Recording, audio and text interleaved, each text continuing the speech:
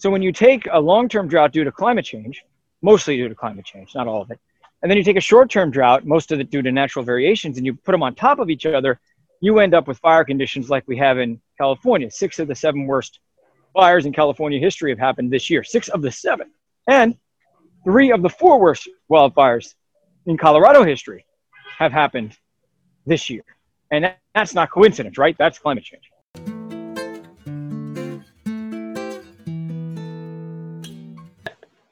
So hello everyone, thank you for tuning into City Atlas TNcast today. My name is Gabriel Gitterdens, and I'm a senior at Hunter College High School from Manhattan. My name is Adam Rudd. I'm also a senior at Hunter College High School, and I'm also from Manhattan. My name is Kevin. I'm also a senior at Hunter College High School, and I'm from Queens. So welcome back to another episode of our podcast. Normally, high school students talk about climate briefly in their science classes. Maybe they talk about it at the high school lunch table. But we go through our careers without really thinking about or talking about one of the greatest issues or the most pressing issues of today, that is climate change. Our aim in producing this podcast is to promote conversation about climate change among family and friends, specifically between young people who are the future of climate action. So on today's episode, we welcome meteorologist Jeff Baradelli. Can you introduce yourself, Jeff? Sure, yes. Thank you, guys. Glad I can be here. I'm meteorologist Jeff Baradelli. I'm a climate specialist as well for CBS News here in New York City. And glad to be here because I love talking about climate change. Great. So we're so happy to have you. You have a pretty cool story that I think gives a good perspective on what we're trying to do, which is sort of teach typical normal high school students about climate change, just like you are trying to teach typical normal viewers of the weather on TV about climate change. So in today's episode, we're just going to be talking about Jeff's weather reporting and also the presence of climate change in weather reporting just in general. What got you into just becoming a meteorologist? How does that work? How does that happen? Yeah, so I've wanted to be a meteorologist since I'm 3 years old. I've always loved the weather, ever since I can remember, actually. I think I was just really intrigued by snow and thunderstorms, and I think there are a lot of kids who are interested in weather. And I was so passionate about it that I wanted to be kind of a teacher. I thought it would be great for me to teach about weather and try to make everybody passionate about what I was passionate about. And it kind of turned into, thinking, well, how can I reach the largest audience I can and teach the weather? And it was by doing television. It became apparent when I was a very young kid. And I use the same medium now to teach climate change. So I don't think of myself necessarily as a weatherman or a meteorologist. I think of myself as a teacher, but a teacher of mass audiences. Gotcha. And you have, but you also have this degree, right? So most meteorologists are coming to the table with knowledge about the weather. It doesn't necessarily include knowledge about climate change and global warming. So you have a degree from Columbia in climate science? Right. So my bachelor's degree from Cornell University, graduated back in '97, is an atmospheric sciences degree.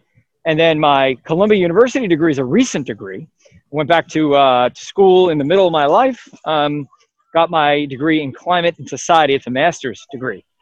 And so, yes, I am trained in climate change. However, I will say that most meteorologists, just with an atmospheric sciences degree, it's a very small step for them to truly understand what's going on with the climate. You don't need to get an extra degree.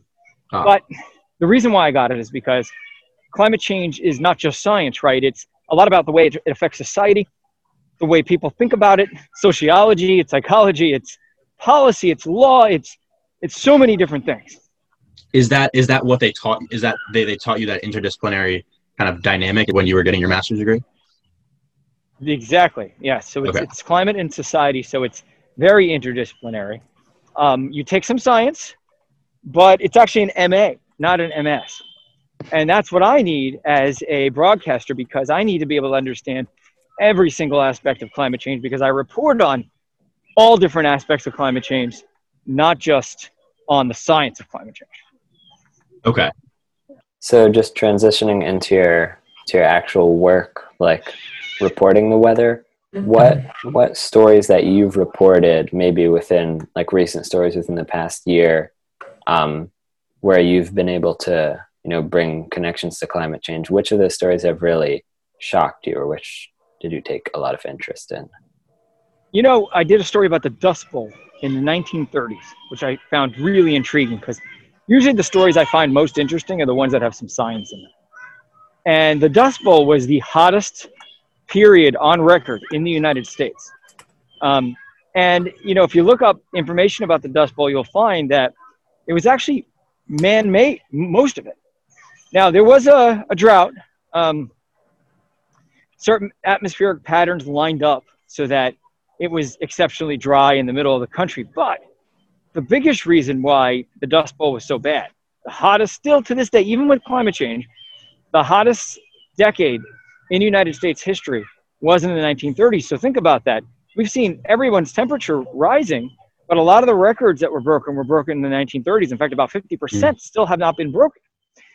Now, the reason for it is farming practices. We had mowed down in the 1930s and the 1920s all of the land in the plain states. And so the land was completely transformed. And just by doing that, exposing all the dirt, getting rid of all the plants that transpire water vapor back into the atmosphere. There was nothing when this drought hit, this natural drought, due to natural cycles, the land had no way of retaining any moisture. And when there's no moisture, temperatures get hotter. It's like the desert. So, in the desert, the reason why it gets an extra 10, 20 degrees warmer than it does outside of a desert is because there's no moisture. And so because there's no moisture, the atmosphere temperature can go up extra. So man, believe it or not, caused the 1930s to be that hot. And there was a study that was done showing that climate change is now doubling or tripling the probability of another Dust Bowl type heat wave in the middle of the country. So I found that really intriguing. Do we think that this is this related to the California wildfires in any way, like the kind of drought that creates or could have contributed to the wildfires? There is a long-term drought going on along the West Coast in the Western United States. It's actually called a mega drought. Okay. They've named it a mega drought. It's been going on since 2000. Park Williams, who is a researcher at Columbia University here in New York City, did some research and found that mega droughts have happened about 6 times since about the year 800. So over the past 1,200 years. And this one is the second worst so far, and it's only the beginning of this. We're on track for the second worst mega drought in the last 1,200 years. So there is a drought, a long-term drought going on. In addition to that, we have a short-term drought this year, which is due to, to some degree due to natural patterns too. So when you take a long-term drought due to climate change, mostly due to climate change, not all of it, and then you take a short-term drought, most of it due to natural variations, and you put them on top of each other, you end up with fire conditions like we have in California. 6 of the 7 worst fires in California history have happened this year. 6 of the 7. And 3 of the 4 worst wildfires in Colorado history have happened this year. And that's not coincidence, right? That's climate change. Mm-hmm. So are there any ways we can alleviate the mega drought, like both short-term and long-term? That's not going to happen until at least 2050 or 2060. I mean, we'll start to decrease our usage now, and in the next 5 or 10 years, but we're not going to totally get off our reliance until at least the middle of the century, and that's the earliest. So even if we reduce the amount of emissions, we're still increasing the concentrations of carbon dioxide in the atmosphere. And as long as we continue to do that, we retain more and more heat in the atmosphere. So air temperatures are going to go up at least another probably 3/4 of a degree to a degree at the least. So that gets us to about 2 degrees Celsius of warming, which is the Paris Accord target. The other Paris Accord target is 1.5 degrees Celsius, and that seems very unlikely that we're going to reach that. But if we stay and we keep doing what we're doing today, we're looking at probably 2.5 to 3 degrees Celsius of warming. This is in Celsius, by the way, not in Fahrenheit. You can almost double those numbers for Fahrenheit. So do you get this information from articles that you read, or do you also talk to groups of scientists? I'm doing both. Like, for instance, I just quoted you numbers of approximately how much more we're going to warm and how long it's going to take to decrease our dependence on fossil fuels. Well, I was on a conference call this morning with Bloomberg New Energy Finance, and they're a company that projects renewable energy trends out into the future. So I know what their predictions are. Now, their predictions may be wrong, but it's a general consensus of many things. So what do? Yes, I read papers. Do I talk to scientists? Absolutely. Do I sit in on these group discussions like I did this morning? Yep. It's all these things. It's reading every day. I read, a good 10 to 15 articles a day, or I should say, between the articles and the scientific studies that I read, maybe 10 or 15 a day. And not the whole paper, by the way, unless I really want to get into it, because to read a scientific paper can take hours. They're really technical. And I do sometimes, but only when I'm doing a story on it and I really need to get into the nitty gritty. So it's just staying up with current events. I mean, I can't possibly know everything, right? But the best thing to do is just, if you're really interested in it, you got to be on the cutting edge of it. So, every day I get stuff in my inbox. Every day I check Twitter. I don't know what you guys are using these days, but I'm still using Twitter. So that's how I keep up to date on stuff. We know that, like, as you just said, you put a lot of effort into understanding this. So would you say it's popular among meteorologists or weather reporters, or do you know of a lot of other, maybe of your colleagues who also invest a lot of time in this, or is there some kind of coalition of meteorologists that take the time to include this in their reporting? So it's increasing. There's no, I'd say, formal coalition that doesn't really exist. Climate Central is a nonprofit organization that helps meteorologists to have the resources they need to report on climate change. They are instrumental in getting many meteorologists involved. In fact, right now they have I'd say about 800 meteorologists or so across the country who participate in their program.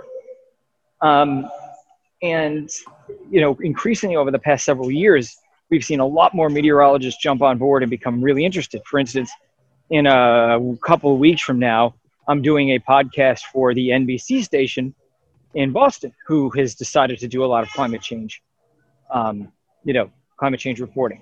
And we're seeing that happen at different stations all over the United States, and different meteorologists are really taking an interest. They realize that not only is this important information to get out to the public, but it's also information that their viewers want. And so economically, to keep their viewers happy and to improve their business model, they are offering climate change information too. So yes, it's growing. A lot more people than we used to have doing it. And I think that will only increase in the future. That's great. And when you decide to include climate change climate change into your reporting, is that a decision that you just make autonomously, or do you have to go to someone or at CBS to check if it's okay if you talk what you talk about? Well, first of all, my job is meteorologist and climate specialist. So my job is to do climate change. But I can't do stories unless I have superiors approve them. But that's the case with any news outlet anywhere on any story. You have to get your executive producer, your editor. If it's written for .com, it needs to be your editor. If it's a story for TV, it needs to be approved by an executive producer. So I have to pitch stories and hope that they like them. And sometimes they say no. Sometimes they say yes. And it's usually not a question of, well, we don't want you to cover this story because it's too controversial. That's not why they would say no to me. They'd say no just because they don't think it's a good enough story. It's going to interest enough people. Stay tuned for the second part of our interview with Jeff Berardelli, and thank you for listening to City Atlas Teamcast today.